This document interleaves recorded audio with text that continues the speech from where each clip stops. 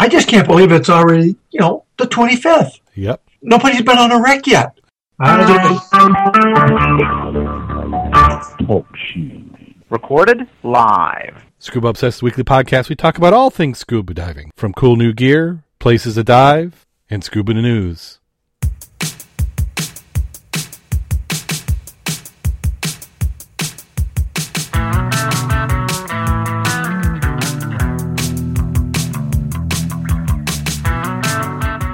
Scuba Obsessed episode 247 was recorded live June 25th, 2015.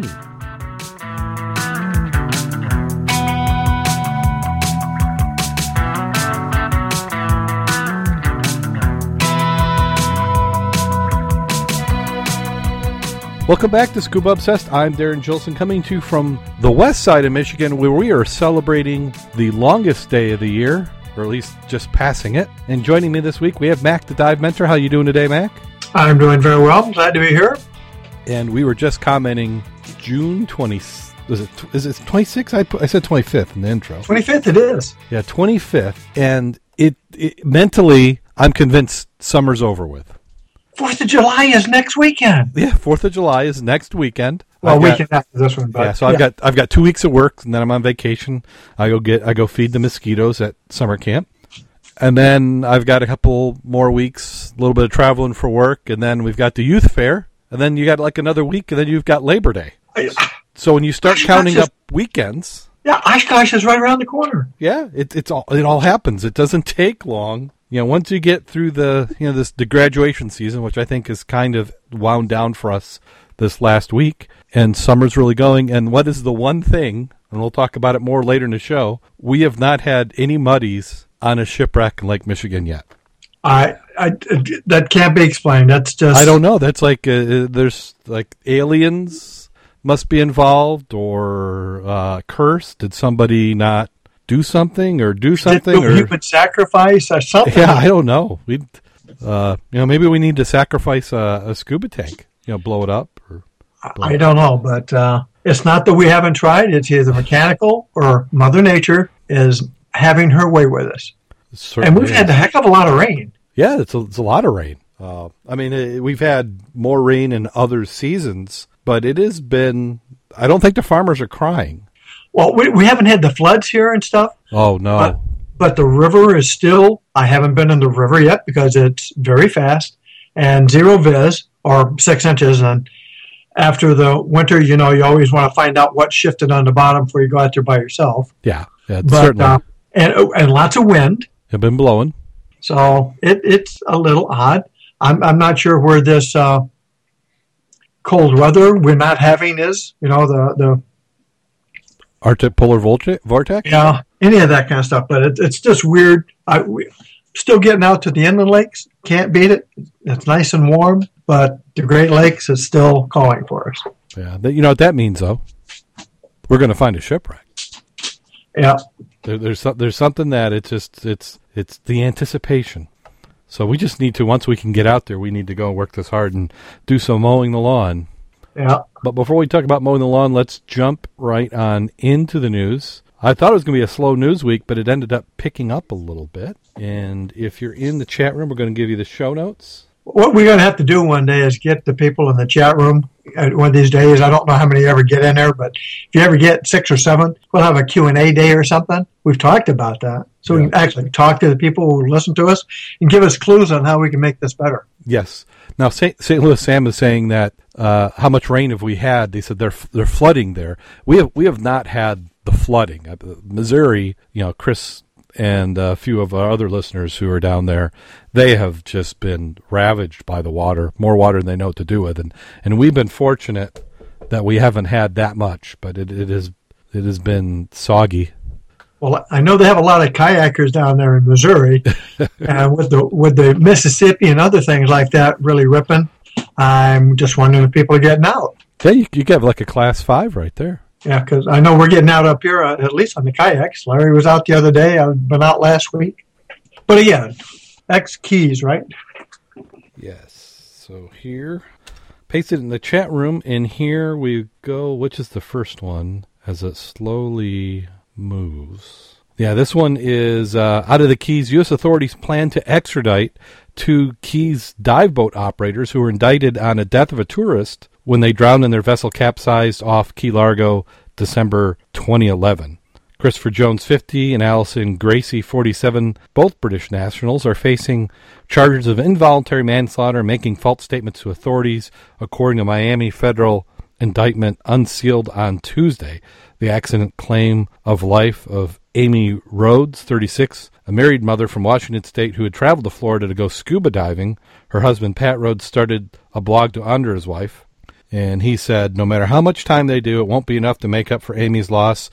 I don't plan to dwell on that. While I do hope for justice, it's part of their life's path, not mine. Whether or not they go to jail impacts me not." Jones and Gracie were arrested this month in the Caribbean island of St. Martin, where they were extradited to South Florida to stand trial in federal court. And as the story goes, in 2011, they ran a company called Key Largo Scuba Shack, operating a 25-foot boat called Get Wet. The boat had just left Molasses Reef off Key Largo when it took on water, trapping customers in the forward cabin, authorities said. According to a news release from the U.S. Attorney General's office, 2 operated the boat in an unlawful and grossly reckless manner. They then lied about the boat's ownership when questioned by the U.S. Coast Guard. Another tourist, Amit Ramkuri of New York, was trapped inside the cabin and had to be transported to the hospital in critical condition. 600 people aboard the boat, including the captain and 1 crew member, all survived with no major injuries. The tragedy happened not long after divers completed their first of 2 planned dives on the reef. This popular dive spot is about 30 feet deep, a few miles off Key Largo in the Atlantic Ocean. The boat just left 1 mooring spot and was en route to a second dive location on the large reef when it began taking on water. Witness estimated the boat sank in about 2 minutes. Doesn't seem like the boat is big enough that you can't hold your breath and get the hell out. Yes. So it makes you wonder what else was going on. Did they get tangled in something? Did it go down some way? Did they give improper instructions? Maybe as it comes out, maybe there'll be some news articles that will talk about this. But they got him on lying, or at least they're charging him with that. Yeah. False statement. So why would, I obviously you're lying so you don't get in trouble, but why lie about it? It's easily verifiable. Well, again, trapped in the cabin, I don't know what that meant. Yeah, but again, like you said, in the process, we may find out what really happened. Now, the husband was with his wife. He says it doesn't affect him anymore, but it seems like it would. Wouldn't he be called as a witness on the trial? Well, if he wasn't, was he on board with her? It sounded like I thought he was, wasn't he? It says him and his wife went on a trip. I guess maybe she might have been the scuba diver and he was at the beach or something. Yeah, doesn't really show that aspect. Yeah. And then we have a Florida dive company that has been shut down. South Florida Scuba Dive Instruction Company has been shut down by the State Attorney General Office after the probe into allegations of fraud and counterfeit diving certificates. Right, we had talked about this, a couple of weeks ago. Yeah, well, they've. I remember talking about it. Is it the same one? Yes, now we got more details. Yep, Attorney General Pan Moody said Wednesday that Ocean Hunters Incorporated of Doral and its owners, Abdul Falcon, intentionally misled people who purchased scuba diving certificate courses. Several customers filed claims against wrongdoing with the Attorney General's office. Under agreement filed with Miami-Dade Circuit Court, Ocean Hunters and Falcon are permanently barred from doing any type of scuba diving business, including instruction and charter trips. Falcon also agreed to pay $50,000 in restitution.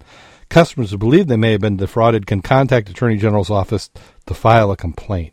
Was this the one that was doing the Groupon stuff? I'm not sure about the Groupon, but he was the one that was given certifications and he wasn't qualified for. Yeah. And what I don't understand is find out what kind of qualifications. Was he really saying Patty or Nowie? And if so, if it was one of those nationals, I can't believe they wouldn't go back and sue him also. Defamation of name.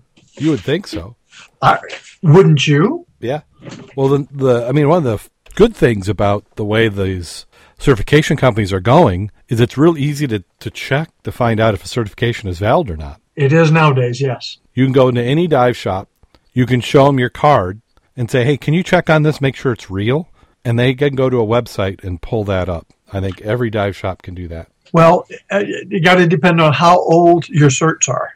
Well, true. I guarantee you're not going to find my first one. Right. We're talking about if you've been certified in the last year. There's going to be a period of time that they're going to be able to say, because like I know when I took my class, it always seems, and I'm picking on the dive shop, and I shouldn't, but they had to take the picture, they had to put it in. It took 4 or 5 weeks to finally get it. In the back of your mind, you're thinking, is it ever going to come? Is there something up? But we did get it, and that might be an excuse that many will use. So you may not be able to, like in a month, but with this online world, it's just about instant now. And in the chat room, they're asking, what do you check when you're looking for an instructor?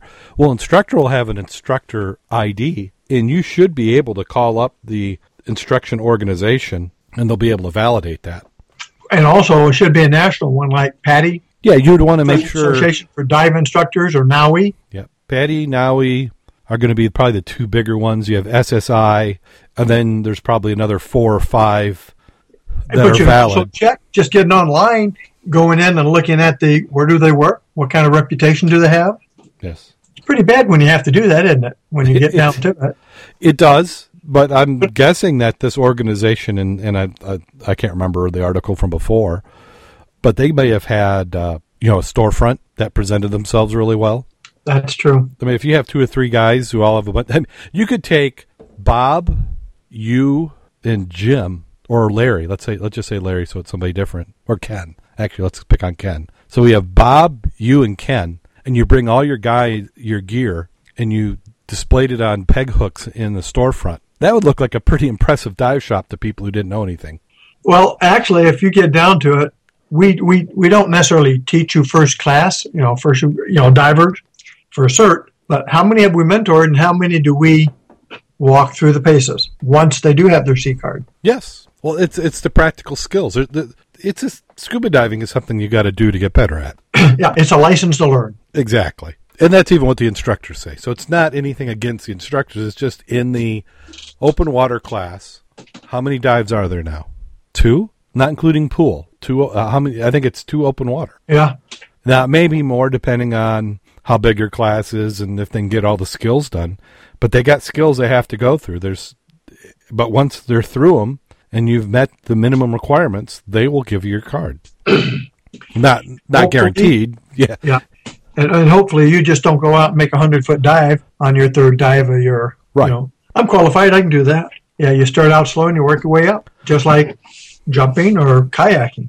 You don't do the rapids the second day after you've had your kayak. Yeah, and what I'm hoping that they do, and because I'm now shopping around for getting my son certified, and we're also talking about doing something with the Boy Scout troop. The certification process now that most people are doing is online. I know it. So you do the schoolwork at home. You do the schoolwork at home, which I don't necessarily think is a bad thing. There's a lot of things with a properly designed e-learning course that you can get. But the one thing is that computer really looking at you, it knows that you hit the buttons and answered the questions. But you really need to have that dialogue. And you need somebody to kind of ask you the question a few different ways to make sure that you've understood the material and understand the risks. And it's very nice to have your checkout when you have an instructor and only 2 students. Yes. You don't want to be number 6 with 1 instructor. Yeah, that can take a while. Yeah, I don't like more than 2 people with me at a time, and I prefer one-on-one. Yeah, the chat room saying they want you to take, they want you ready to take a written test when you show up for class, and I have had that because Jim Kleeman and I, we did this before the e-learning, and we're not that old. Well, we are, but that wasn't why that wasn't around then. It was the book, and you had to completely go through the book, and then they spent 4 or 5 hours. So if that's true what they're saying in the chat room, that means that they want you not only to have done the equivalent of reading the book, but then also all the review, the follow-up, and the test so that you're ready to take the final test. I used to help SAS teach the class over at Lake Michigan College, and that was instead of having to do PE, you could take the class. It was multiple weeks, several hours a night, once a week. And I still think that interaction and a little bit of the war stories and ask me questions type, you'll learn a lot from that you miss with the I'll read it myself. Yeah, and they're socializing before and after and meeting other people, and learning where to dive, how to dive, what to dive. And getting that dive buddy. If you just have one dive buddy, you're not going to dive a lot. You need a club. You need people you can go to and say, I'm going to dive this day. Who's available? Yeah. And that's, we've been pitching since the beginning of the show, the value of dive clubs. And we're starting to see dive clubs come back. In Kalamazoo, there's another dive club opening up. Indiana's had a dive club open up in the last year. Right. Ann Arbor's got one. Yes. But the other aspect, some of the emphasis has changed because they don't do the tables like they used to. They teach you computer. Yeah, they teach you computer. It's a simulator. I think they call it the Blue Brick. And I think it's good, but how many times as a grubber are you going to use your computer? Not much.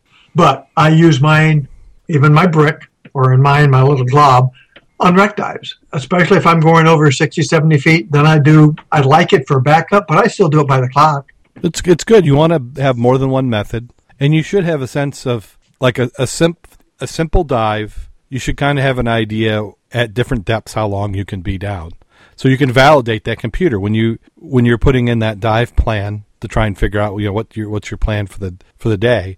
You should get an idea if you've miskeyed something. If it says at 120 feet you've got 40 minutes, there's something wrong. Yeah. Well, I think the key item we always used to preach to students: if you're not comfortable, you're not going to stay diving. So if you're not comfortable, tell us what the issue is so we can help overcome that obstacle. And number one is lousy fitting wetsuits, so you're cold. Yes. People who are cold are not having a good time. So key item is, hey, make sure you're comfortable physically before you get in the water, meaning have a good wetsuit. Well, I was talking to my physician. I went in for my annual physical to get ready for scout camp. Got to fill out the forms. And he's a diver, but he has never dove in Lake Michigan or anywhere up here. All he does is trips, and he's done some nice trips. He was telling me where he's gone. But right now his kids are an age where him and his wife can't get away, and they're not diving. And it makes me wonder, what do we have to do? Now, he says he's really into the bright, colorful fish. And I told him, yeah, you're right. You're not going to see tropical fish out there in Lake Michigan. But there has to be a way of us to get people to give it a try. Because it's no fun being cold, but you don't have to be cold. Right. And this is the perfect time, because if you don't go below 20 feet for the thermocline, it's very comfortable right now. Heck, you could almost dive without a wetsuit. And you want to get your experience when you're comfortable. Yeah. So you can grow into it when you get cold, or you're going to go down to a thermocline, get cold, come on back up where it's warm again, get nice, go back down again. That's where, St. Louis, Sam, yes, that'd be Missouri. Bonne Terre would be a really nice place to go, because it's relatively warm, clear water, but you got to have a light, meaning the guide. Mm-hmm. That's a nice dive. The river sort of sucks because it's really dark. Yeah. I don't know the kind of quarries they have down there, but that would be another one, is the quarry diving. Controlled environment, no current. That was a good topic. So let's see. What's the next one? This one should get us. I didn't think we were going to go long, but with some of these topics, we could just have to cut it short. So here, this is an opinion piece out of the Orlando Sentinel. And it said, should cave diving sites have more restrictions? And the author, Beth Kassab, she says that about 60 feet deep, divers in Blue Springs in Orange County see an ominous sign with an image of a Grim Reaper posted on the cavern wall. Stop, prepare, prevent your death, go no further. There's nothing in this cave worth diving for. Don't go beyond this point. Only certified divers in cavern or cave diving are supposed to go beyond that sign. But it's up to the divers to police themselves. When Ryan Dervins, an OC father, died at Blue Springs earlier this month, the Valencia County Sheriff recovery divers found him at about 70 feet deep up against a wedge in the lime rock. His weight belt was recovered at 84 feet, according to Sheriff's report. It's not clear if Dervin was certified to cavern or cave dive, but several clues suggest he wasn't. He was on that final dive alone, something most cave divers wouldn't do. After diving with his teenage son earlier today, the sheriff's report indicated he only had one scuba tank. Cave divers are typically trained to bring two. Devin, 56, was the third man to die at Blue Springs in 6 years. Another diver perished in 2003 after he ran out of air. In 2009, a man succumbed while he was free diving without a tank, which that one can't count, or shouldn't count. Not as a scuba diver. Blue Springs is notoriously dangerous beyond 60 feet. We caution even our cave divers because when you get into the very bottom, the flow of water from the spring is so strong it can take the mask right off a diver. Read the description from other local dive shops' websites. Some people are saying it makes sense to limit certain sites to more experienced divers. Then they talk about people posting on Facebook that the recent death of the state should require all divers at Blue String to have cave certifications. It's not that trained cave divers can't get in trouble, and they do, but They have a better chance of surviving the attraction of blue string from manatees as the caves. In order for dives down there, divers have to show they are trained at a higher level. Everybody else can use snorkels and marvel at the Grim Reaper sign from a distance. Now, see here, I don't know, how much... I'm ready to talk about this now. I'm not going to read the rest of it where she just rambles on and on and on. Well, the key item here is where they talk about they need to have certain certifications. You already do. Let me rephrase that. If I'm going to be diving a cavern is different than cave. Cavern is different than open water.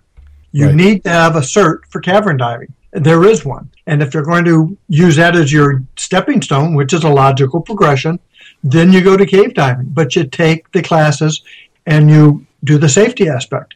Even when I'm diving open water, anything past 60 feet, period, I got to bail out. Right. You know, when we're up north, we're doing the fast water. There's technique. So if your mask blows off, it doesn't go bye-bye. You have it tagged so you can find it in the back of your head. And you carry a spare one in your goodie bag. So Training makes a big difference. So here's my, to me, the basic point of the argument that they're presenting is if you're required to have that certification, how do they check? If it's a public access place, let's say there's no dive concession, you don't pay to get in, do they have to chain it up and put a guard on and then check for your cards? At Blue Springs, Jenny Springs, a lot of those do have that. If you don't have a cavern or cave cert, you're not, you're going to be prohibited from going in there. Well, when I did Ginny Springs, you go to the desk, you register, you pay to go in. They give you the safety briefing, which is, to me, above and beyond what they need to do. But you also figure that they're attracting the least experienced divers in the world because it's a very popular site, along with people who know what they're doing. But once you're out of the building and it's like a big campground, there's nobody checking at each of the sites. What if they pass a law? Are they going to have to check? And how are they going to know? And then what they're presenting here is they're saying you shouldn't be able to even get in the water with scuba gear near one of these spots, just mask and snorkel. And I think that this is, I hate saying the Darwinism took care of this, but that's what your training's supposed to do, is give you enough idea of what you're capable of and not. But unfortunately, there is no self-responsibility now. It's always, if you do die, somebody's going to sue because somebody should have somebody should have not let him do that, or somebody should have trained him better or different. Yeah, we started diving, and I'm going to say me. There was no certification, and if you were stupid, you died. And then after I became and took classes, more information was available. It's like, damn, I could have hurt myself. And so there is a value, but again, those who want to do it, you cannot stop them. And you shouldn't blame the sport because the individual made that conscious decision. You're taking the risk in your own hands when you go and do it. And then I've heard the argument where some people are saying, well, that's true, but I have to recover the body, and now I'm risking my life. No, you don't. It's like helmet loss. I'm going to pay more insurance because you were stupid and you fell off your bike and bonked your head, let the vacuum out, and there goes everything else. There's truisms to all of it, but the bottom line, who's the biggest loser? The guy that didn't wear the helmet. Right. All right.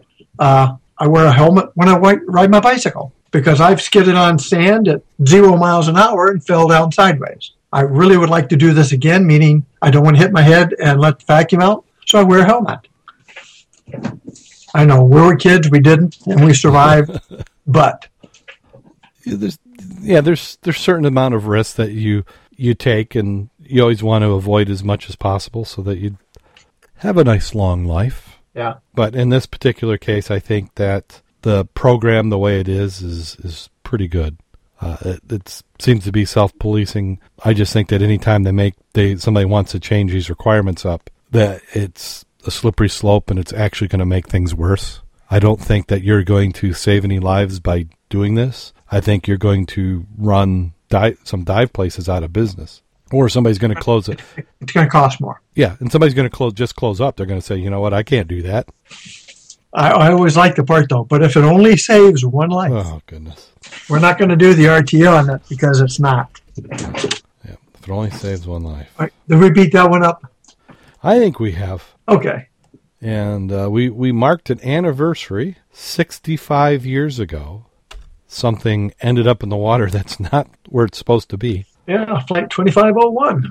So 2501, which is the one that Ralph Wilbanks and Numa has been looking for. Correct. So on Wednesday, the 58 lives that were lost are remembered in a ceremony.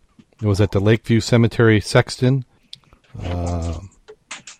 There was an unmarked grave as old as a plane crash when victims had been buried for years without anyone knowing. How did the victims get buried? So they... Actually, it wasn't. It's always like anything else. You know at the time, but it's not interesting enough, or after 5 or 10 years, it dies down and nobody cares because it didn't impact them. This is the one by Valerie Van Hees, by the way, and a better article was in the Herald Palladium on the same issue. Okay. And even though the sexton or the Marianne discovered that unmarked grave, that had been being looked at for quite a few years. Valerie, gives a presentation on this. And in fact, Valerie is the one who wound up helping them get both the tombstones for this, or the markers. Now, you say she helped them get the markers. She helped raise the funds for getting the markers? She canvassed, got a volunteer to provide one. Mm-hmm. And then a lot of them were buried down here. Yep. It was just that they didn't realize that some of the people, or the parts and pieces of them, were interned up there in South Haven. So we still haven't had anybody find much since 60 years ago dealing with this loss. Right. Again, you're going to find it, but you're probably going to look for it and find it with a magnetometer because it's going to be covered with sand. My opinion is you will find it eventually. You're going to find 4 engines and part of a tail. Yeah. That thing came apart. Yeah, I'm convinced just from the descriptions that it blew up at altitude, and it's just the heavy pieces fell straight down. Yep. Gone, but not forgotten in this particular case.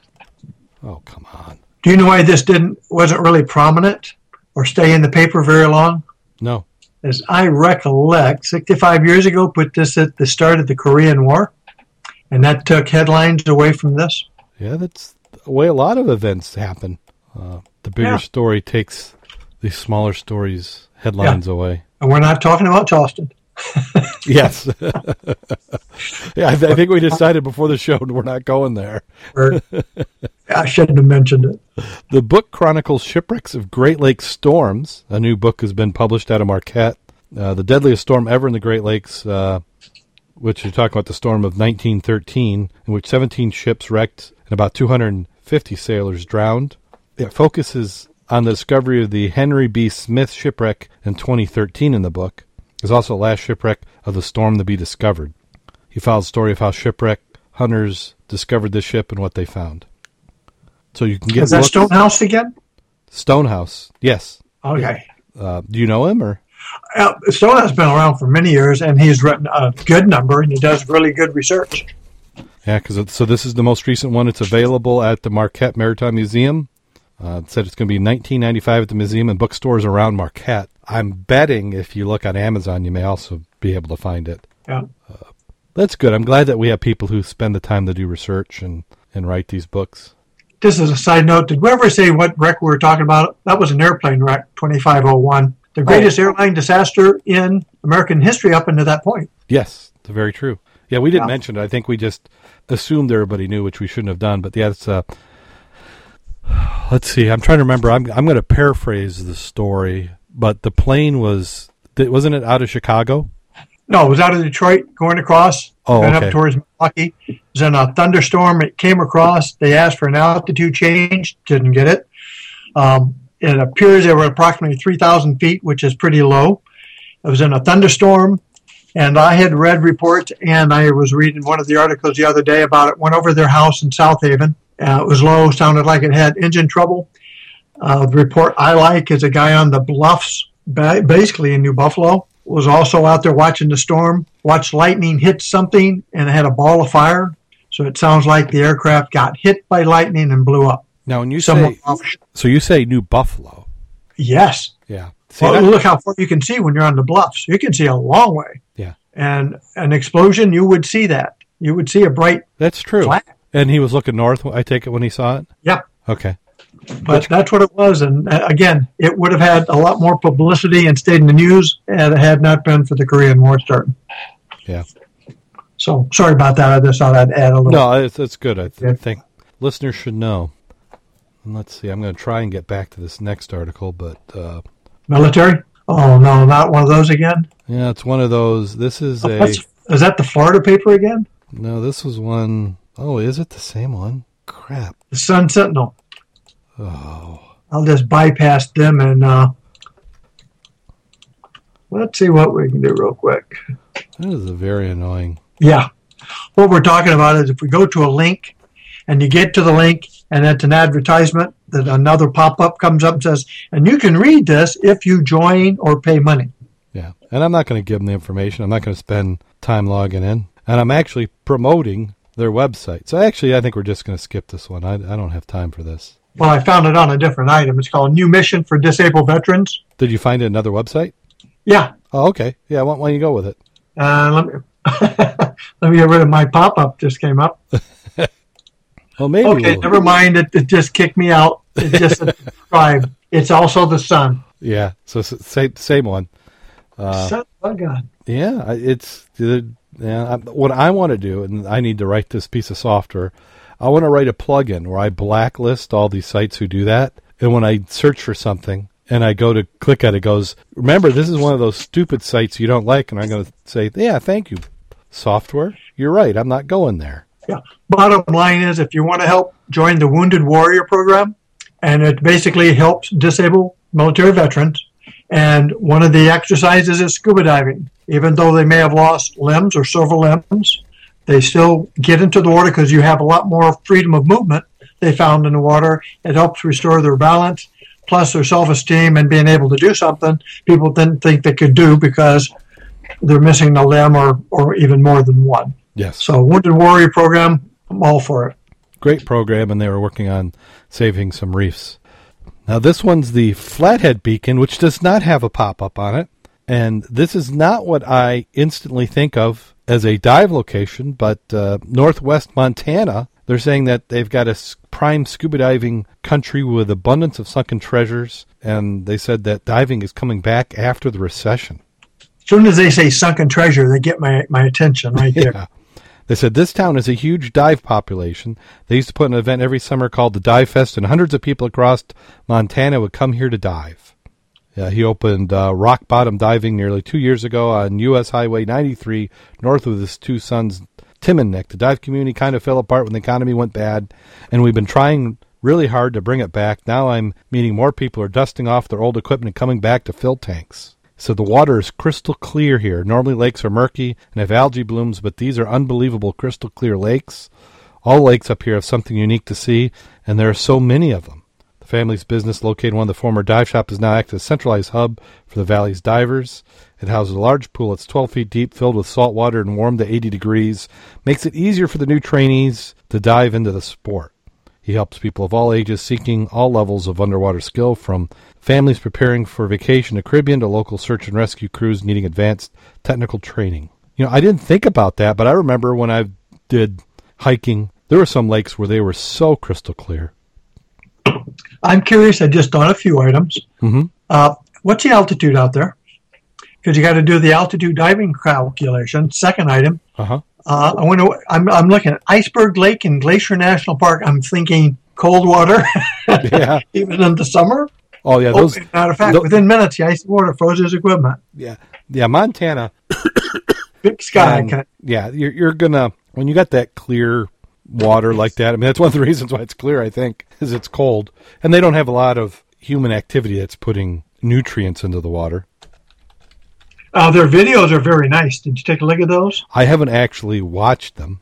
Well, there's a couple of pictures there, like Lake McDonald. Nice wreck. Yeah. Very good viz. Every bit of 40 foot. Yep. So here's the altitude there, Mac. The lowest point in the state is 1,804 feet. Is that the highest point? That was the lowest point. Oh, so they got the reverse aspect. So the lowest point in there is 1,804 feet. The highest is 12,807, which is Granite Peak. So you're at almost 2,000 feet right to start with. Okay. I just kept going down the pictures here. Uh-huh. And the one I like is it's a flat bottom. It's a shovel garden in Lake McDonald. The shovel garden. Visibility is decent. I know if you hit the bottom, though, you're going to muck it up real quick. Just scroll down through. Oh, I see. Oh, yeah, you're right. And on one of them, the sunken, that's just like the two boats up in Duncan Bay for us. Yes, they did. And except these look like keel boats. Look at the front ends of them. Yes. Would That's that be a canal boat, maybe? I would have. It could have been. Sure Divers could have been. explore the sunken ship in Lake McDonald. Yeah. Of course, I don't know. I mean, I don't picture Montana having canals. It says a sunken steamboat. Yeah, beautiful. That is very nice. And that is really shallow. Can you see where the diver is? He's like up the surface. And people have links to this, so if they look, they can figure out what we're talking about. Did I? Yeah, here, let me paste it in there. I'm good. I've been hitting about a half. We're going to add it's one of the things we're going to have on the website. I've still got some, we'll talk about that later, but there'll be some reasons to subscribe. This is very nice. Yeah, good article. Yes, it is. And nice pictures. I like that. Yeah. I almost didn't cover this one because some of these where they're just nice to read and see are not that exciting for a podcast. Go to Montana and dive. Yeah. Excellent. It still reminds me of one of the things I want to do. So yeah, first is get $500 million. Then after the $500 million, then I take a trip across the country and I want to do at least 2 dives a day for like a month and a half. So just to get in the car, drive, and look for spots just to go and dive. So $500 million and then just do some diving. Seems simple enough. I think I could probably do that on a little less.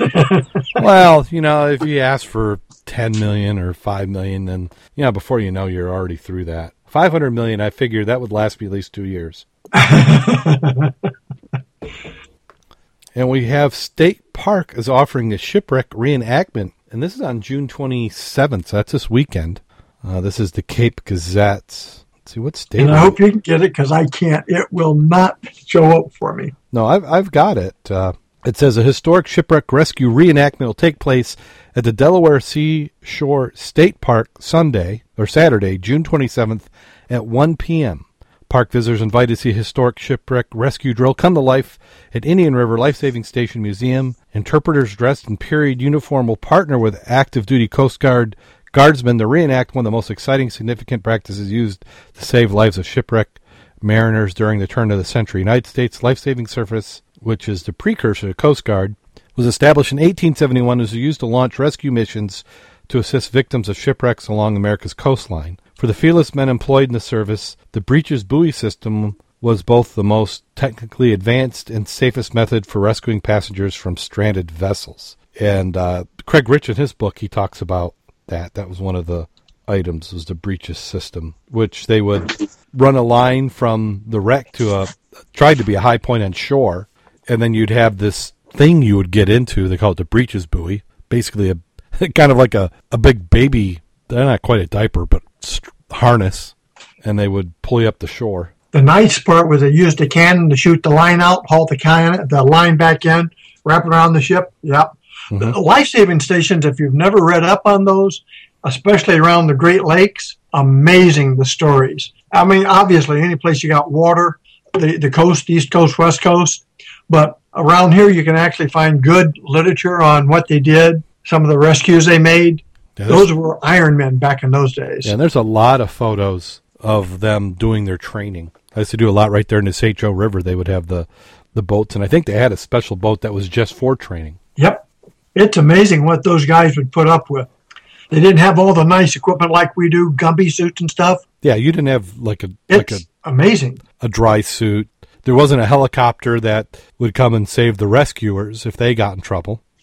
I don't think I've ever heard of this being done before. This is really cool. The reenactment, I don't think I have either. So they're saying that the cost for this program, which includes admission to the museum, is $6.50 for adults, $5 for seniors, $4 for youth, and free for children ages 5 and under. Pre-registration is not required.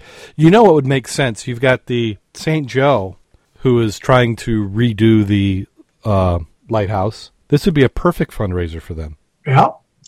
Key item, though, as always, hardly anybody joins clubs and groups anymore. No. It's amazing what is happening. Every group I belong to, I think it's the same 20 people in every single one. And they're getting older. They're getting older, and I deliberately have not joined groups because I know that as soon as I do, they're going to try and grab me in and make me do stuff. Yeah. I guess you can always just send money and join as a member. I mean, not from that aspect. I mean, I'm a member of the American Legion, but I'm the state. I don't belong to a local. Right. And part of it is because I want to participate. I mean, I want to give them my money because I believe in their cause, but I'm not involved, and I'm not going to be involved in participating at a local. And that's why I'd rather give it to the state, let them distribute my money.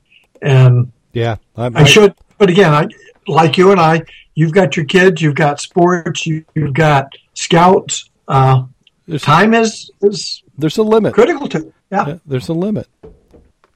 This is really good, though. I'm glad you brought that one up. I've never seen somebody do that. I think it's great. Be interesting to see a video of how they really did it. Mm-hmm. And I think those little mini reenactments, you don't have to do the same one every year. There's probably a lot of different things you could do. But you learn a lot by actually trying to do it. There's one thing to have it read in the book, and then you have, the book account. They're probably written in a way that's unique to whatever time period they're at. And so there's a little bit of filtering that naturally happens. And to actually see it or participate even better, you get a better understanding of what that would have taken. Like Jim did on Friends Goodwill. You work on that boat for a year, you're going to appreciate diving and wrecks so much more because you're going to understand the terminology, how they built, how they sailed, what kind of problems they had. Well, and then also one of the side benefits of that is a year being on the boat, you're going to know where the crew keeps all the goodies. I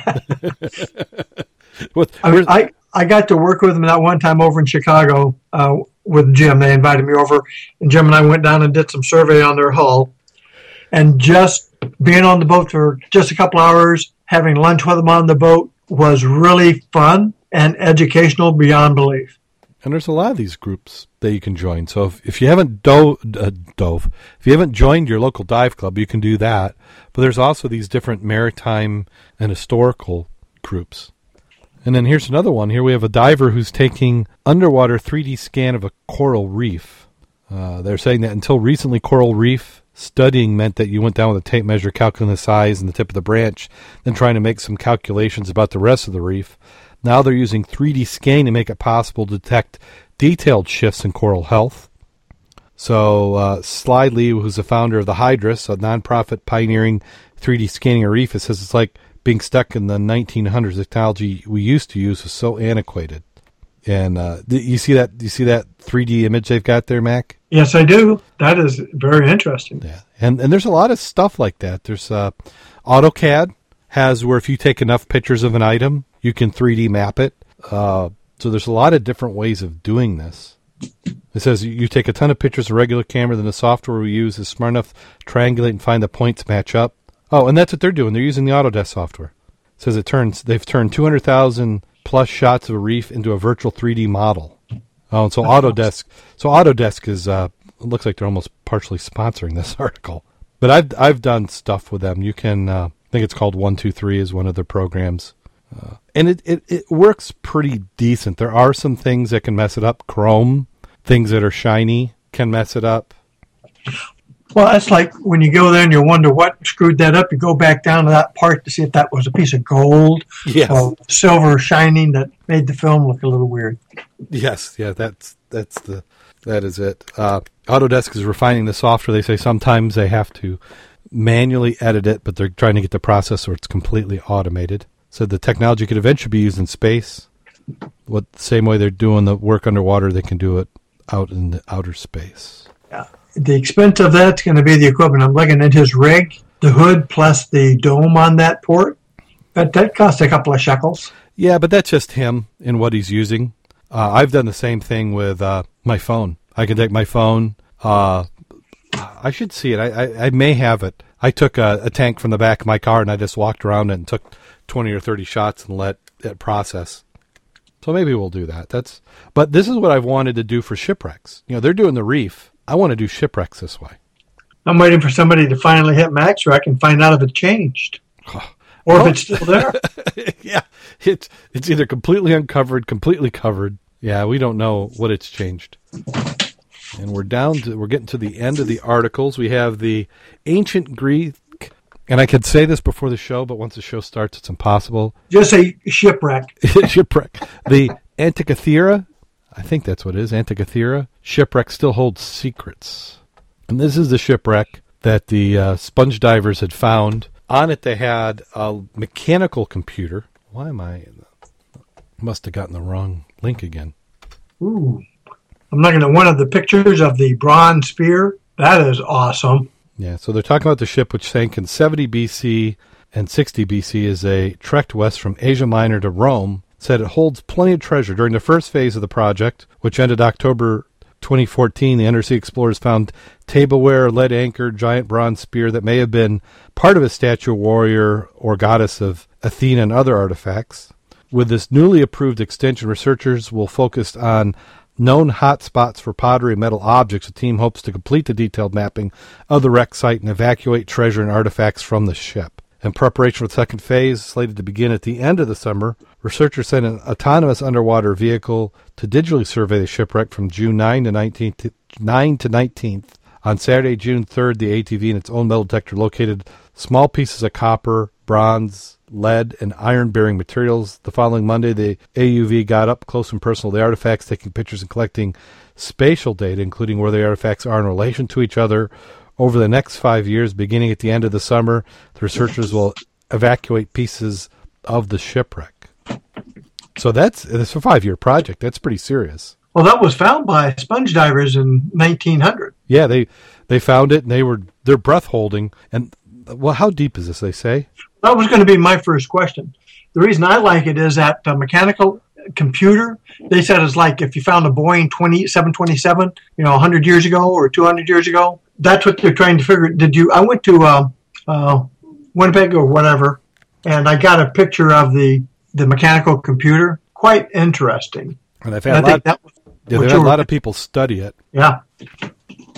Yeah, and they consider it. At first, they didn't completely recognize what it is because it was considered to be too advanced to even possibly be made at that time. That there's the arm of the bronze statue that Cousteau found when he looked at the site was between 138 and 164 feet deep, or 42 and 50 meters below the surface. So it's just outside normal recreational range.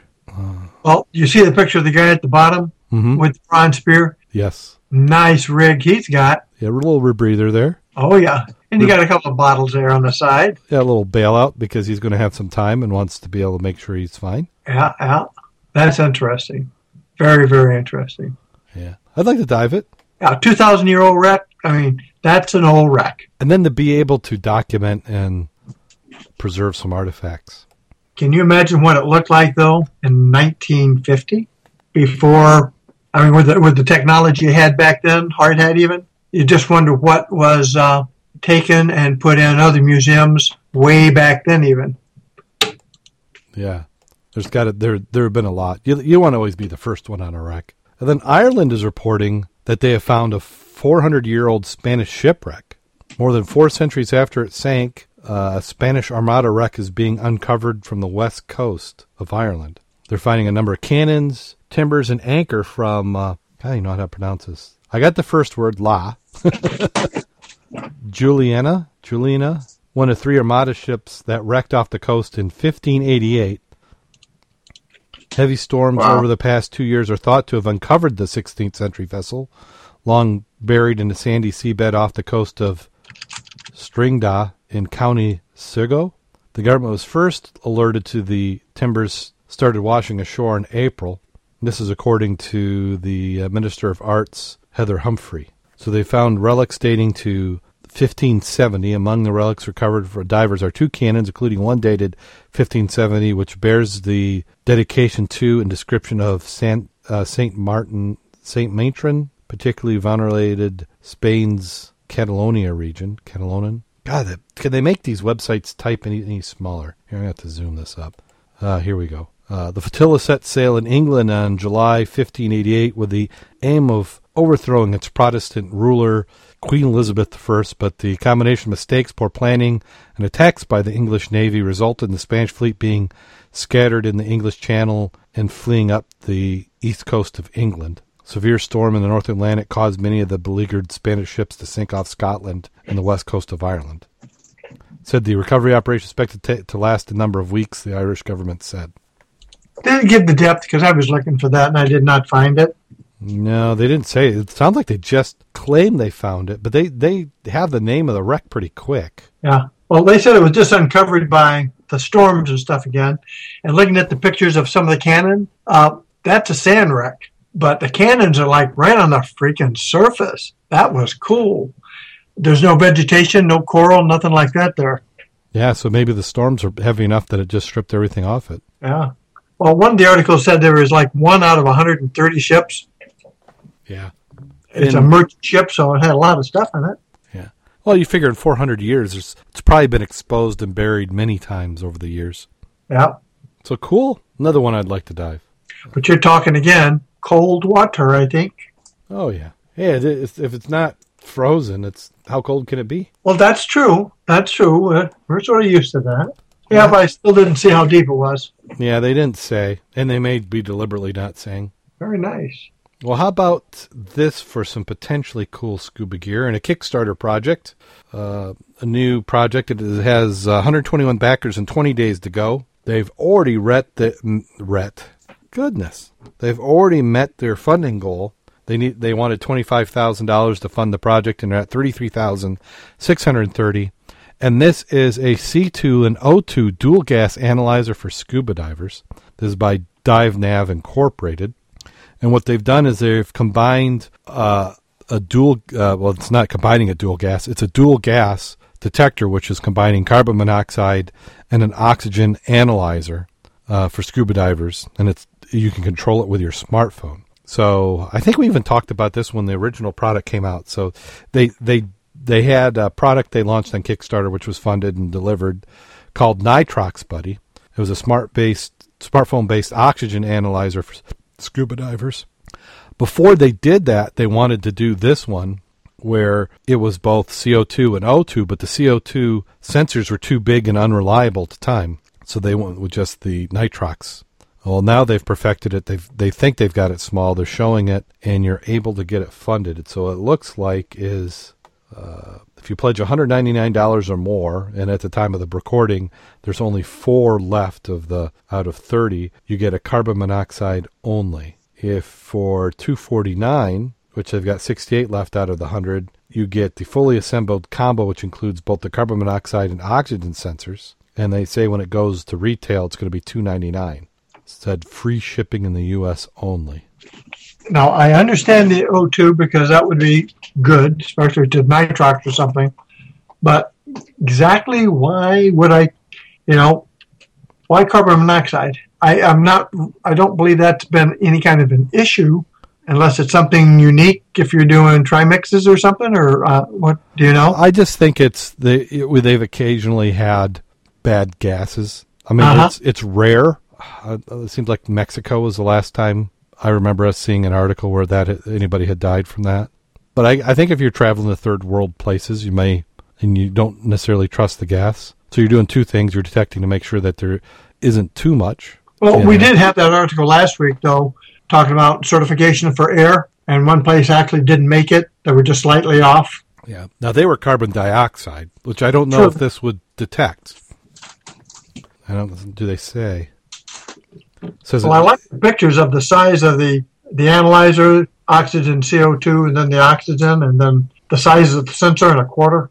Yeah. For comparison size, that was quite interesting. That'd be nice if the quarter was all that it costs to get a new sensor. Yeah, you wish. Do they even say how much the sensor is? No, they don't. But we'll have a link in the show notes, so if you're interested in it, you can take a look. They're expecting to have, do they say a release date? They show the timeline. They're into that 3D printing also. A lot are doing that, especially in small prototyping. You can 3D print, and that allows you to produce stuff that you might not want to invest in having full molds for.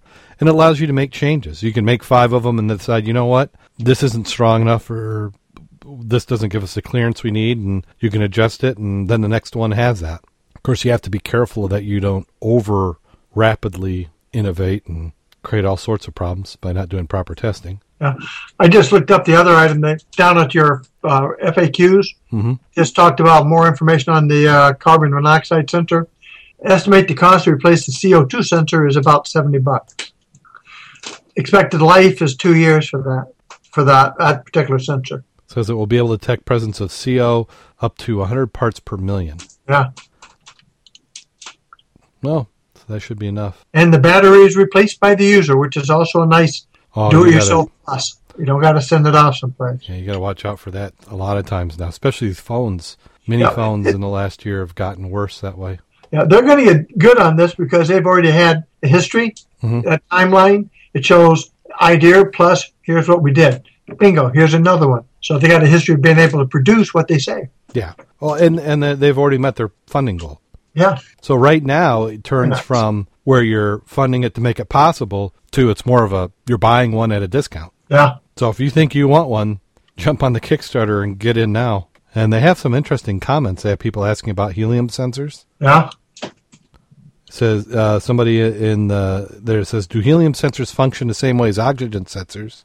Cool stretch goal to be able to unlock the ability to analyze helium with a sensor swap. Shouldn't take much programming if the hardware supports it. You'd own the market for portable analyzers. And then they say, thank you. We were thinking about stretch goals more on this soon. Unfortunately, helium sensors are quite different beasts than O2 sensors. Which also, I would imagine your use of those for most divers is not going to be there. I know you do your trimix and whatever, but looking at the market. What would be nice is, say you bought two of these for whatever reason, and then you got into technical diving, you'd have one you could convert over. You just have to buy the sensor and the software. Yeah. But this company is experienced with it, and they've looked at it. They're hitting the big ones first. So that does it for Scuba in the News this week. Let's see. Let's talk about some diving. Did you get any diving in? Yeah. Now you guys went out and had your attempted foray for Shipwrecks. Yes, yeah. And the listeners didn't know. They might have been following us on Twitter or on Facebook, which I had some nice photos.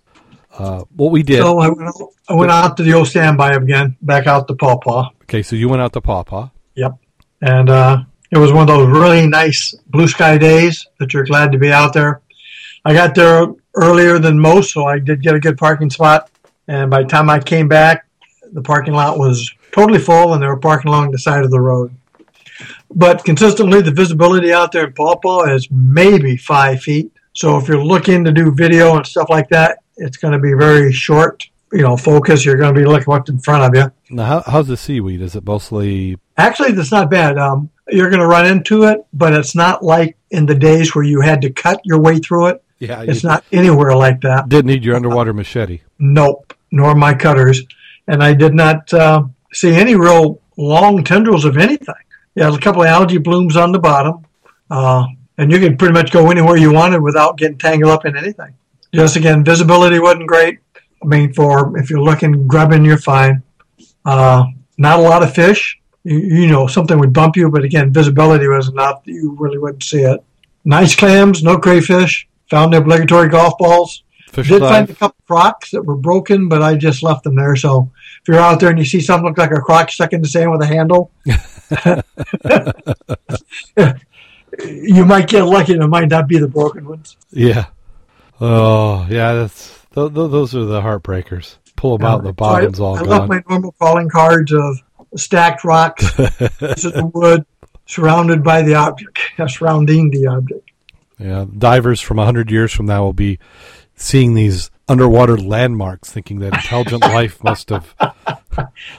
Yeah, they must have lived out here or something. Because look at these rocks are stacked on top of each other. It's for navigation. It's pointing to the treasure. Oh. Well, we did try and get out. Jim Schultz, Kevin, Dan, and myself, we went out on the Get Wet. Not the one in the news that sank, but Jim's boat. And it's the first run for the boat this year. And it got a good start. We headed up out the river. Yeah, the engine was missing just a little bit, but we got to the end of the pier, turned north, gunned it, and the thing stalled. So we did some on-site troubleshooting, and Kevin was able to determine. He says, "I think it's the coil." So we were able to cool the coil down, get back in. We're replaced the coil, and it ran much better. We got out to the pier, started to head north, and we just couldn't. There was no top end in the engine. We think it needs to have the carburetor rebuilt, so Jim's been working on that this week and rebuilding the carburetor. But we had we had 2 or 3 hours out in the water. It was enjoyable. At one point we were talking, it's like he offered to let us get in the water and do a dive, but at that point we want to get the shipwreck, the future shipwreck. No, to get the boat in ship shape so that we're able to go and do some more diving. So just part of the first season run, which is unbelievable to have this late in the year. And then there's something that we may want to be aware of. Kevin is claiming that he's a Havana curse, that anytime they're supposed to go out to the Havana and he's on the boat, it doesn't happen. Huh. So he's developing broad shoulders and taking the blame for that. That's what he's saying. Of course, he's putting the rest of us to shame, because after that didn't happen, he drove up to South Haven and then I think dove the pier. Or at least that's what he was planning on. I haven't seen any posts showing that's what he's done, but he got diving in this week. Well, it's summer, and if you're not diving now, you're sure as hell not going to dive in the winter. Yeah, I'm thinking we're talking about this Sunday going back out to the Havana. We've got 2 boats lined up. Yep. Bob's going to bring his boat, and Jim's going to bring his, and it'd be nice to get out there. Yep. We got some fly-ins this weekend for pancake breakfast type items. Since I'm out for a few more days, I will probably do that. But next week I'll get back in the water. Yeah, let yourself get in condition, and then you're ready. Let's see. We've got. If you want to figure out how to listen to us, which you already are, so I'm not sure what may be up, but if you are, we recommend you can download us on iTunes. Make sure you keep subscribed. You can go direct to TalkShoe. We're show 73759, and you can get a subscription there. On iTunes and TalkShoe, you can leave us those 5-star comments. We absolutely love those. Mark the map. Mark the map. Mark the map. Yes, that's very true. So go to the website. We have updated the website. I know it's hard to believe.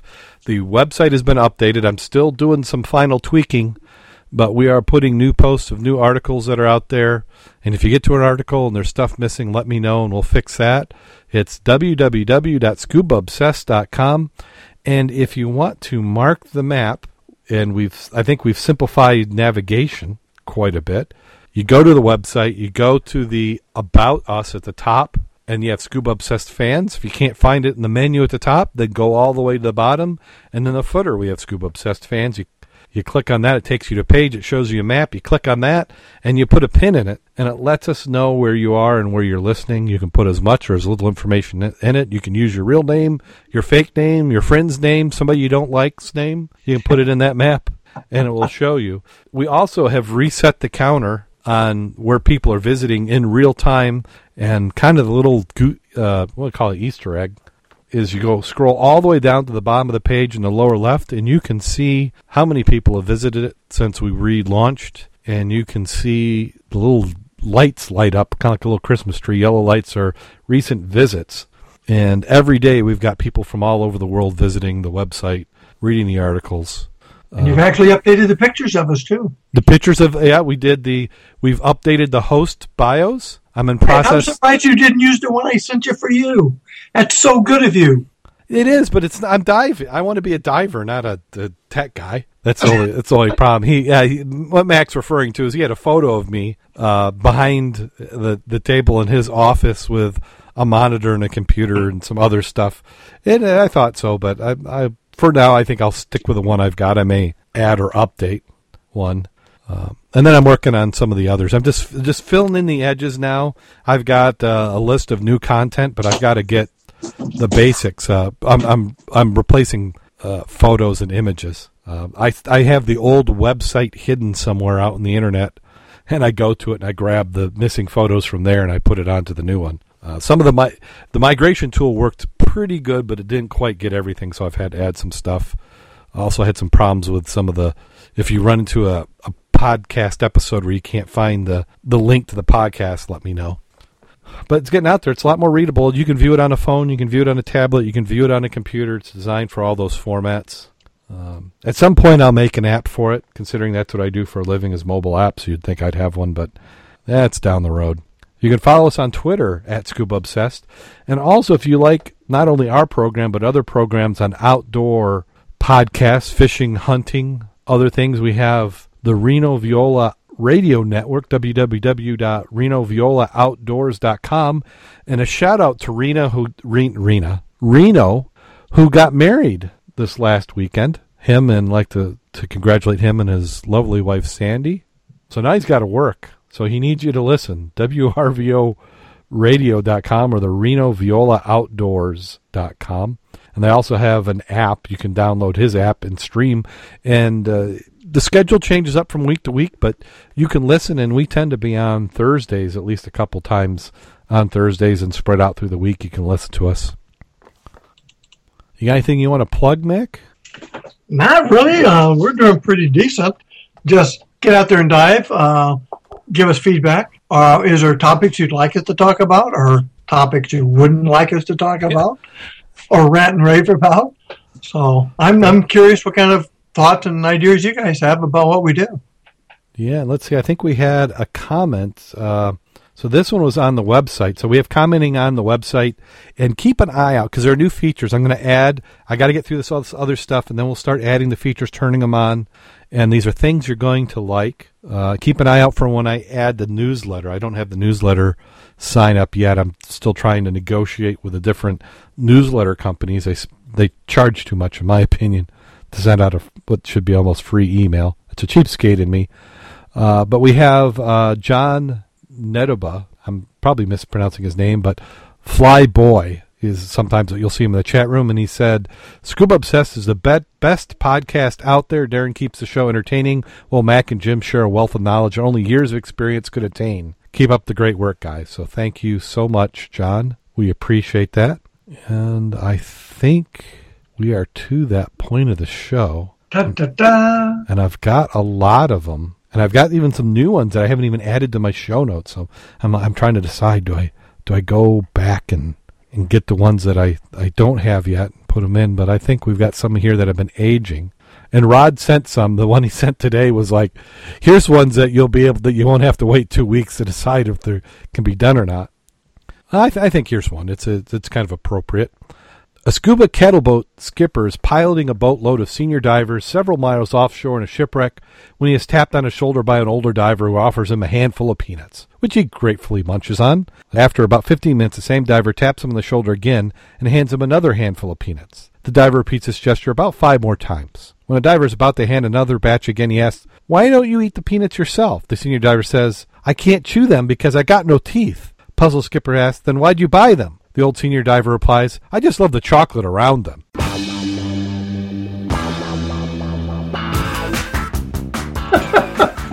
I still like that one.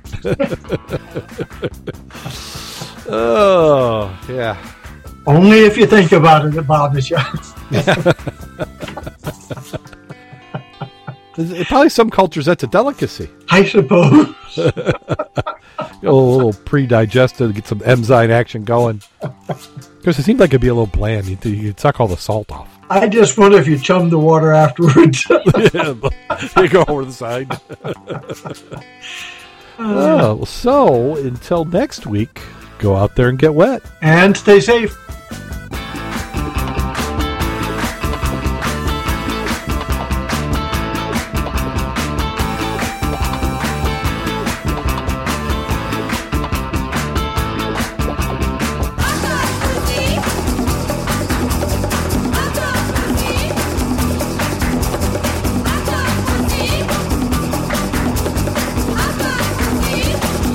Call recording has been completed.